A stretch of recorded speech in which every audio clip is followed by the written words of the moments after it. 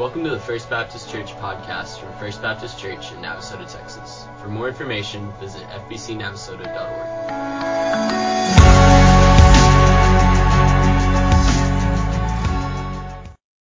Interesting that Joanna talked about being a good steward of the little things for the big things. Our boys and girls are the biggest little things that are in our church. And this is the sermon before the sermon. The reason we put priority on boys and girls is because their hearts have not hardened up by what they've seen in the world so far. And it's the best time for boys and girls to ever have the opportunity to choose Jesus. Now, I've shared with you before some statistics about folks my age and above receiving Christ. Once you hit 60 and you're not a believer, it is like a 1 in 30 chance that you will go ahead and say yes to Christ. Why? Because we've become so cultured and our ways are so set in us that we really don't go ahead and say, I want that big of a change. And folks, the reason I share this with you is not that we want to, quote, get them young, but it gives us an opportunity to go ahead and share the gospel. And the very thing we're going to be talking about this morning has to do with how you run. How you run. Running either from God or running to God. We talked about this last week, but I want to share with you that we're going to be kind of looking at perhaps a third option. And it's the option that everyone in this room has to participate in at one time or another in our lives. You see, most of us start with running from God. We start with running from God. That's part of our sin nature. That's part of the part that wants to be the God over our own life. We go in and say, I want to go ahead and run my own life. And when I find out that there really is a God and He loves me and He wants to be a part of my life and He wants to be the central part of my life, I kind of, now, whoa. I'd like to go ahead and get my ducks in a row the way I want them, and so just wait. And we run from God. Listen, folks, God is constantly at work around you. Even if every person that you know, God is at work in their life. Every single one of them on planet Earth this morning.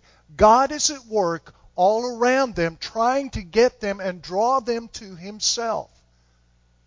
Now think of the person that you would say that is the last person that would have anything to do with God. God is after that person. He pursues us with a relentless passion. And we run from Him with headlong abandon. Now putting the two things together, if I'm running from God, like a Jonah, well, for that matter, like Peter, who ran from Jesus as He was being betrayed in the garden, Peter takes off, lops the ear off of a guy. And by the way, when you read that account in the gospel accounts, understand that the servant that was there that lost his ear, you remember the story? He loses his ear, Jesus restores the ear right there, and everyone's kind of going, and we're going to arrest him? Mm-hmm. Peter was trying to kill him. Look, if you're in a fight, you're not trying to say, let me see if I can lop off his ear. No, you're trying to cut him right across the throat. And that's what Peter was doing. He was trying to go ahead and do what he promised Jesus he would do. I'm going to defend you. I'm going to do everything I can. Guys, listen to me. The minute that happened, it says all of the disciples ran from Jesus. They were running from God. But there comes a place where we begin to go ahead and turn our hearts to God, and we begin to run to him. You remember the story of the prodigal. We talked about him last week. The prodigal finally figures out that my life is not what I wanted it to be. I'm not doing as well as I thought I would do. And if you read that account, you find again and again and again, it is I. He says, I'm failing. I'm starving to death. I'm not even eating as well as the hogs over here. And he said, I'm going to go back to my dad. And I'm going to say to him, hey, I've sinned against you and God. And he starts practicing and rehearsing this. And then it says he goes to his father. He begins that path back. Path that many of you all have taken in your life, where you take a step back to God. You begin to run to God. The interesting thing about that, we graduate to running to God. You see, the whole story of that is actually what's called the whole story. There's a Jesus-shaped hole in your life that nothing else is going to fit in except God. You want to try to fit money or power or prestige, fame and fortune in it, but like a missing puzzle piece, and I don't know if you all like to do this. My little girl likes to do puzzles, okay? Why? Because it involves all of us at the same time. And she will get one of these 1,000-piece puzzles. Never, ever allow your child to buy that. And these are the ones that have the little kind of angular diamond-shaped cuts, and they're all different. And what looks like the right piece and looks like it's going to fit that little diamond in that little diamond hole there, and you go, good, and this is my deal. I don't like doing puzzles. I do not. I like the family time, but I don't like puzzles. And so I have this deal. I will find one piece. My job, my wife and my daughter are in there going, they will spend hours just doing it. And I go, I've got to find my one piece, and that's my only contribution of the 999 pieces. And I thought, are any of you all like this, or am I just rambling up here? Okay, good, fine, all right. You don't have to come forward and be saved this morning, all right? So I'm out there, and I find my one puzzle piece. But what happens is you take that puzzle piece that you think is there and you try it and it doesn't work. You try another, it doesn't work. You try another. That's what happens when we have a hole in our life that is Jesus-shaped and we try to put stuff in there that does not fit. Instead, we graduate eventually to running to God. Now, the interesting story about the prodigal is that as he is moving towards his father, the Bible says his father, and if you read it correctly in Greek, it says his father hastened. His father ran to him. It's not just you and I, as Jesus is telling this parable, it's not just us running to God. It is God constantly seeking us out and running to meet us when he sees our heart has changed. Running from God and then running to God.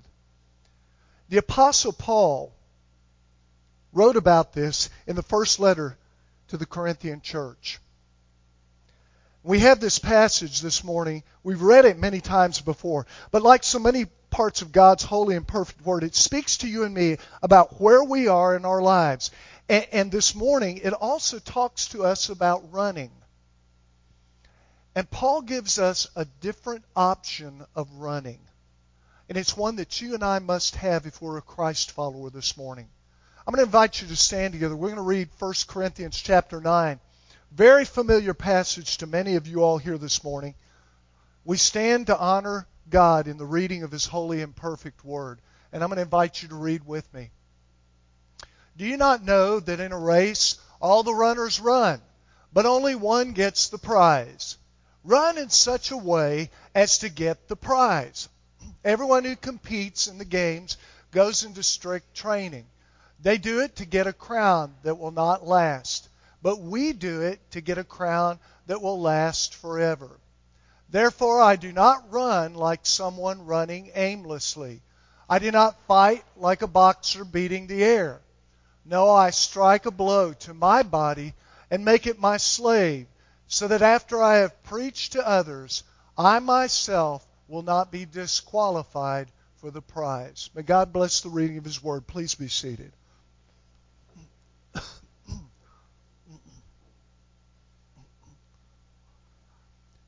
The third running that Paul talks about is you and I are called to run for God.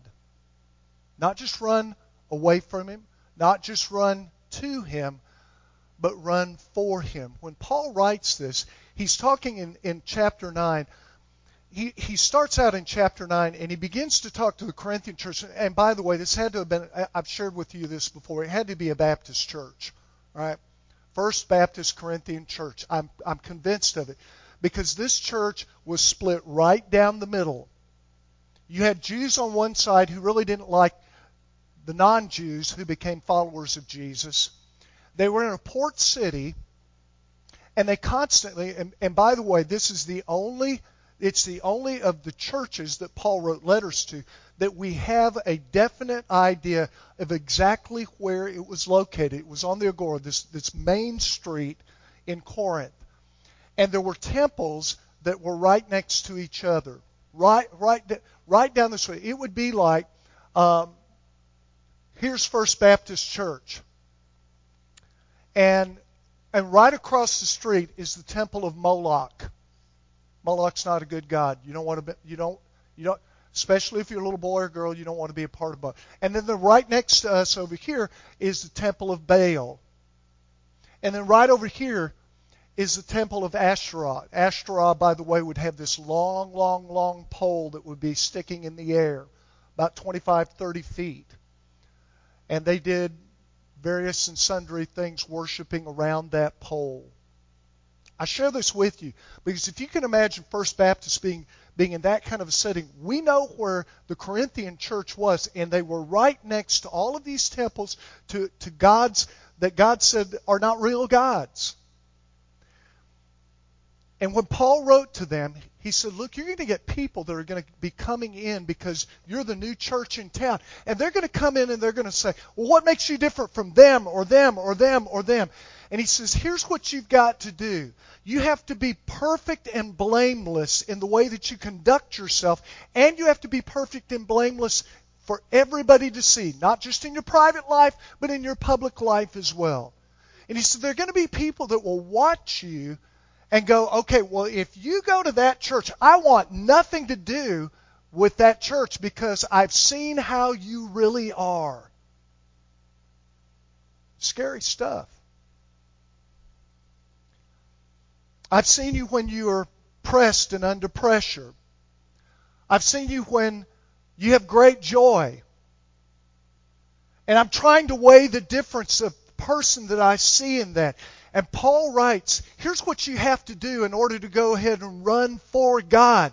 Number one, you have to be willing to go ahead and run in a way that your body and your physical reactions and your emotional and mental reactions and your spiritual reactions are under God's control instead of just saying, this is a terrible day. It's going to rain outside. I was planning on having a wonderful day outside. People are going, you're on this side of the grass. Aren't you happy about that? If that's what your religion says, I don't want any part of that religion. No, as a matter of fact, running for God means that part of growing up in your faith is choosing what you're going to do or what you're not going to do. Now, please understand this. It is so tempting when you go and you look in the Bible to just simply ask God, give me a list of things that I can do and the things that I can't do, and I'll just follow the list and it'll be perfectly fine. And you know what? God did that in Exodus chapter 20. He gave us 10 simple rules, and the Bible says we couldn't go ahead and obey those rules. They're called the 10 Commandments. All right, hey, it's only 11:10. All right, I'm going to take a minute. We're going to see if we can do this. Don't just everybody go, okay, I won't hear that. Somebody give me one. Don't cheat. Do not cheat and look at Exodus. Do not put your phone out. I will call you down. You'll have to transfer to the Methodist Church immediately out of shame. Teasing. I love Methodists. All right, here it is. Give me one of the 10 Commandments. Yes, sir. Don't murder. That's a good one. Some people in this room need to understand that after a yesterday. Yep. All right? Don't murder. Yes, ma'am. Well, we've got do not kill and do not murder. Okay? We've got that one down. All right? Yes, ma'am. Honor your mother and your father. By the way, it's the only one that comes with a promise with it. If you do that, your days will be long, extended. Okay? One more. Yes, ma'am. Boy, don't try to go and play God as being the God that you put on the shelf of Sunday. I'll worship this God on Sunday, but the other 6 days I do whatever I want, and I become my own God. Okay, we've given 3 out of 10. Next week we're going to get 3 more, so remember that, okay? Remember the ones you cannot do. Honor God, only one God. Don't kill, murder, or do anything like that. And the last one is, what was it? Honor your father and mother, okay, for all of you all here, all right? Front 2 rows, here it is. Now, the reason I shared that is God gave us those 10 lists, and we could not fulfill them. And so what God had to do is come in and say, I'm going to give you something else that won't require your effort to do. It is all about what I am going to do for you. And it is called grace through faith. And it comes through Jesus Christ's death on the cross. And when He died on the cross, He wants you and me to understand that part of our growing up is not just doing or not doing good or bad things. Part of growing up is knowing what you're supposed to do and what you're supposed to not do. And guys, listen to me. That centers around not a pastor telling you what to do, not your mama telling you what to do or not to do. It centers around when you allow God to be the one that affects and affects your life, where He's the one you consult on everything. Now, a few minutes ago, we had the little list over here for Upward Basketball. Okay, I love Upward. Upward is an important ministry because I get the chance to go and talk to little boys and girls around 2 things: Jesus and basketball, which are 2 things I really like.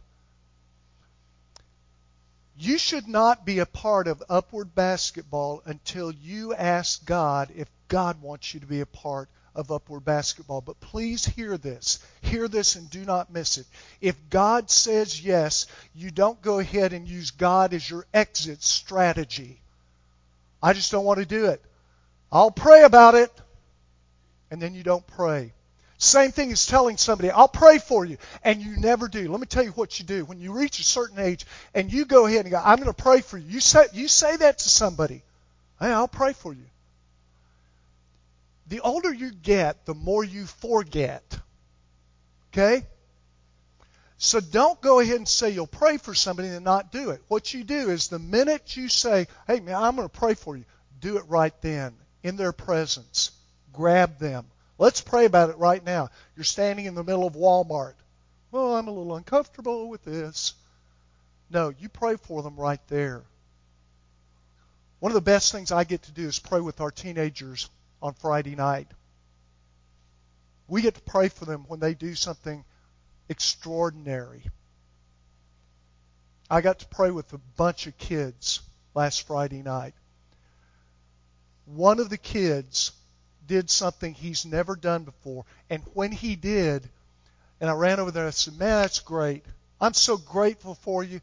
Let's thank God for this. Let me tell you what happened. He'd never done that. He'd never had somebody pray with him in public. And so here he is. He's pouring sweat. He's got his helmet on, and he's locked. All right, we have a guy in our church, Ken Brannon. I love Ken, okay? Ken does not like to be hugged. And there's several of us in this church that tease him about that, right? He doesn't like to be hugged. And I will go up and hug him. It's like hugging a 2x4. And so this kid is just locked. He's locked up. And I said, God, thank you so much for giving him the ability to run fast. There were people chasing him, trying to kill him out there. But God, thank you for giving him legs that he could run and he could bring you glory. And he ran all the way in and he scored a touchdown on a blocked punt. Oh, actually a bad center snap. Thank you for that. And he's locked like a stone. Let me share with you folks, part of growing up is understanding what you do and don't do. When you go ahead and know that God wants you to do something, do that with absolute passion. If you have to if you have to ask whether God wants you to do something or not do something, and it's one of these instant bang deals and you don't know the difference, don't do it. Wait. Wait until God gives you His consent. But folks, the reality is you are seeking God's consent on everything that you do. Whether it's taking a loan out of the bank, or whether it's going ahead and saying, do I need to go ahead and coach or referee or work with Upward Basketball? God has that opportunity to tell me what to do. Not only that, but put yourself in the place where you have that choice. So many times what we'll do in our life, and Paul talks about this, he says, look, I train my body so that I'm ready in a moment to be able to run. That means I'm pre-planning for the things I've got to do. I'm getting in shape as an athlete. Well, as a spiritual athlete, as we're running this race that we call life, God tells us that what we're also supposed to be able to do is put ourselves in a place where we have the opportunity to have choice. And guys, that means looking out to see where and what God is leading you to. Not just simply saying, okay, God, well, it's going to be a normal Monday tomorrow. And so help me go ahead and wake up, that'd be good, and get up and eat breakfast and feed the dogs and get in the car, get dressed, then get in the car and go to work and do these things. And you go down your little checklist of your things, and in reality, you've never consulted God about what He is going to bring in your life that is unplanned.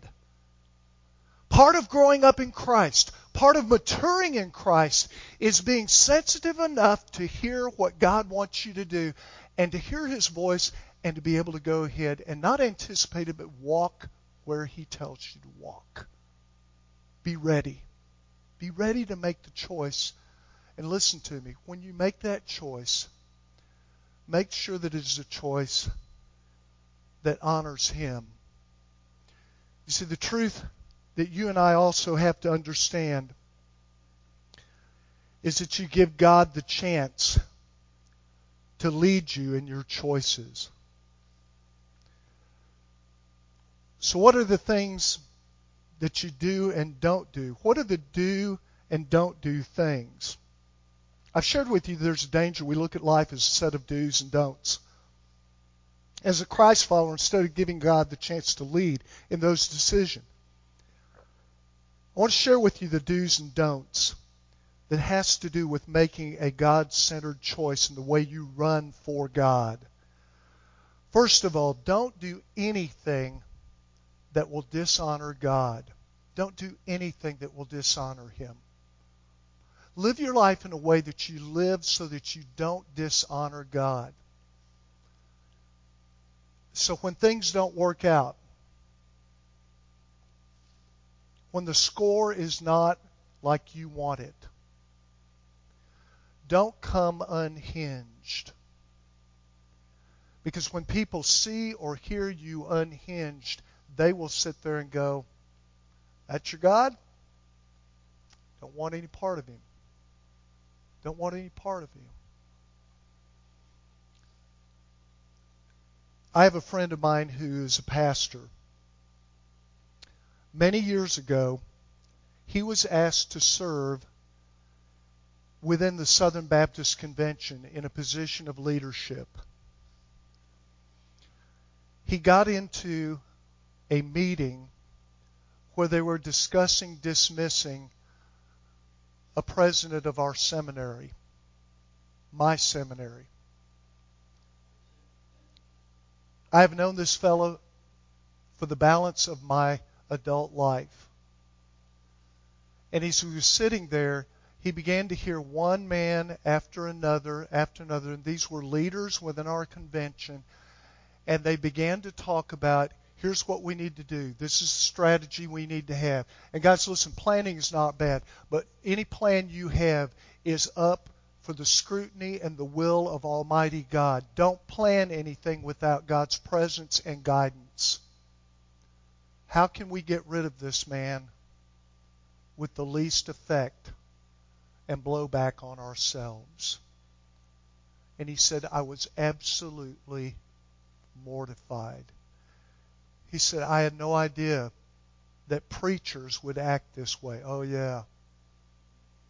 We're a piece of work, folks. We're just like every one of you. Feet of clay. And as one particular leader in our convention made the comment, all we have to do is get him to say this. He said, I was taken back to the Scriptures which said, all we have to do is get Jesus to admit that He is God, and we have Him. Instead of my friend becoming cynical, he stopped and he said, you know what? I don't think this honors God.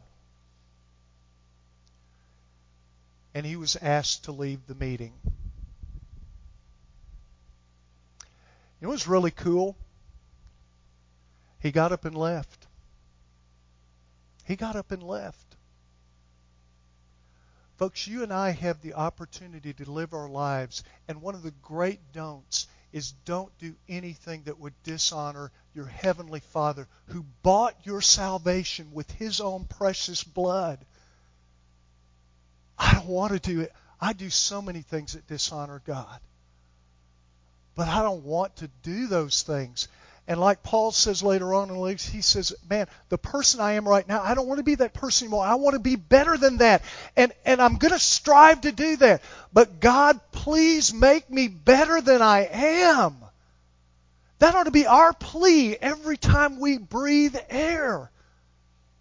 God, I'm going to make mistakes, but help me make brand new ones instead of the same ones again and again and again. Don't do anything that's going to dishonor God. Before you do something, ask if this honors God, and if it doesn't, run from it. Get out of there. One more don't, and then a big do. Don't do anything that's going to purposely and intentionally injure someone else. I was invited to go to a football game when I was in college at SMU. I was invited to go to the Texas Tech A&M game. Now, this was back in 1976, and A&M and Tech had incredible teams. And as I'm driving out from Dallas to Lubbock, it is Friday afternoon, and I am burning it. Got out of class, got out of practice. I'm taking off. We had an off week that week. I am taking off. And I get to Jacksboro. Anybody in here know where Jacksboro is? Okay. I'm going, okay? I'm going fast enough that if I had been in that car right now, all the wrinkles I have right now would be nice and pressed out. I'd look like a 20-year-old. And as I'm flying along, a car absolutely leaves me. I will tell you what it was. A 1973 Dodge Challenger. Every man in here ought to go, ooh. Yeah. 318, 4 barrels. I heard every one of them as they passed by. Wow! And it had a little A&M sticker on it.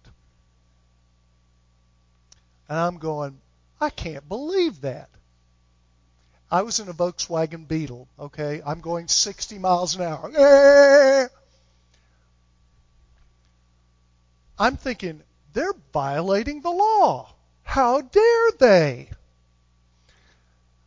Over the rise, a DPS agent had them pulled over. So as I'm driving by, I am ashamed of this. Aggies, forgive me, please. Volkswagen horns have a distinct sound. So as I'm driving by, I go, eh, eh, eh, eh, eh, eh, eh. The DPS agent turns. These were 3 A&M Corps guys and 3 girls. And they're all standing out there. And they look at me with shock and rage. And I pass by them at full speed at 50 miles an hour. I knew I had to get to Lubbock quick because they would know my car. What I did injured them. They were already injured. Why did I do that? It didn't honor God. It simply made me feel, well, you got what you deserved. Guys, no one in here wants what we deserve. What you and I deserve, we are thankful to God we don't have to get that. Don't do anything that injures someone else intentionally. Because God died for that person that you want to injure. It means you're going to go ahead and have to swallow a lot. But I'm going to share with you, will live your life so that you don't think about something 40 years ago that happened and go, I wish I didn't do that, and then you preach about it on a Sunday morning in September in Navasota. What do? I got this while Caitlin was a student at Brazos Christian School. Several of the teachers and staff were committed to this very principle. It's one that ought to be the simple, accepted standard of every Christ follower, but sadly it's often not. In my life and the life of many of us, do everything with excellence because God is your only audience. Do everything you do with excellence because God's the only audience that you have to perform before. I'm not performing this morning in front of this crowd of hundreds. I have responsibility to one. So do you. Run for God and run in your life with excellence. What does that even mean? It means that when you are dead tired, that you strive to honor God with your best. Does it mean it will be perfect every time? Absolutely not. But it means you will seek and strive for that purpose because you're honoring God with what you do. It means sometimes you don't do things because you know you cannot do it with excellence. Instead, you have to find people that are better at it than you and humble yourself and swallow whatever pride you've got or arrogance that you've got and let God take that person and elevate them instead of you being the one in charge. Do what you do with excellence because God is watching. Share with this as we close. There are many, many things that we do with excellence here at this church. I have people that will tell me this. They're not members here, and they will say, one person made this comment. He said, you guys are the very best at being a shoulder that people can cry on. Wow. He told me this. He said, if you guys don't do anything else well, you do that. There's a shoulder that someone is broken. You're the people that they can cry on. Folks, I will take that if we do it with excellence. But whatever God tells you to do this week, pursue it with that in mind. Instead of just saying, I got to go cut the grass, and once I get it done, that'll be good enough. No, cut it with excellence. I've got to go ahead and go to work and punch in my 8 hours. Don't do that. Serve your boss with excellence because it will honor God. I've got to come home and I've got to take care of my little girl because Stacy is out of town on work. And I've got to make lunch immediately following this. I need to quit. Yep, she's hungry. All right? I want to make lunch with excellence. It sounds stupid, folks, but that is the principle that you and I must adopt if we're going to run before our Heavenly Father. Do it with excellence. And part of that means that if God is speaking your name this morning, calling you to a faith relationship with Him, calling you to a place where He wants you to plant inside His church, then you do that with excellence. If He calls your name, the right answer is yes. Let's pray.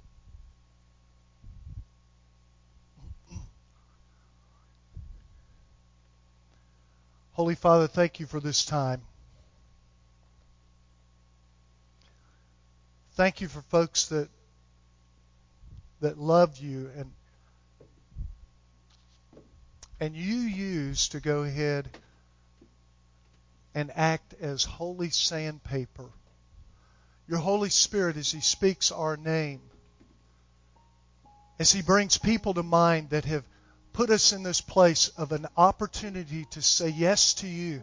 I pray, Father, before we take our first step in that yes, we will consult you and ask you what it is you want us to do. And when we hear your voice, that still small voice in our lives, our answer will be yes, and we will go ahead and pursue you with headlong abandon and excellence. This is your time. Next few moments as we have this hymn of commitment, an invitation to anyone that is here to respond not to my words but to your calling. I pray our answer will be yes, and our steps will be guided by you and you only. Take this time. It is yours. And I pray this in Jesus' name, and all of God's people said, amen. Stand together. Ross is going to go ahead and lead us in this hymn of commitment.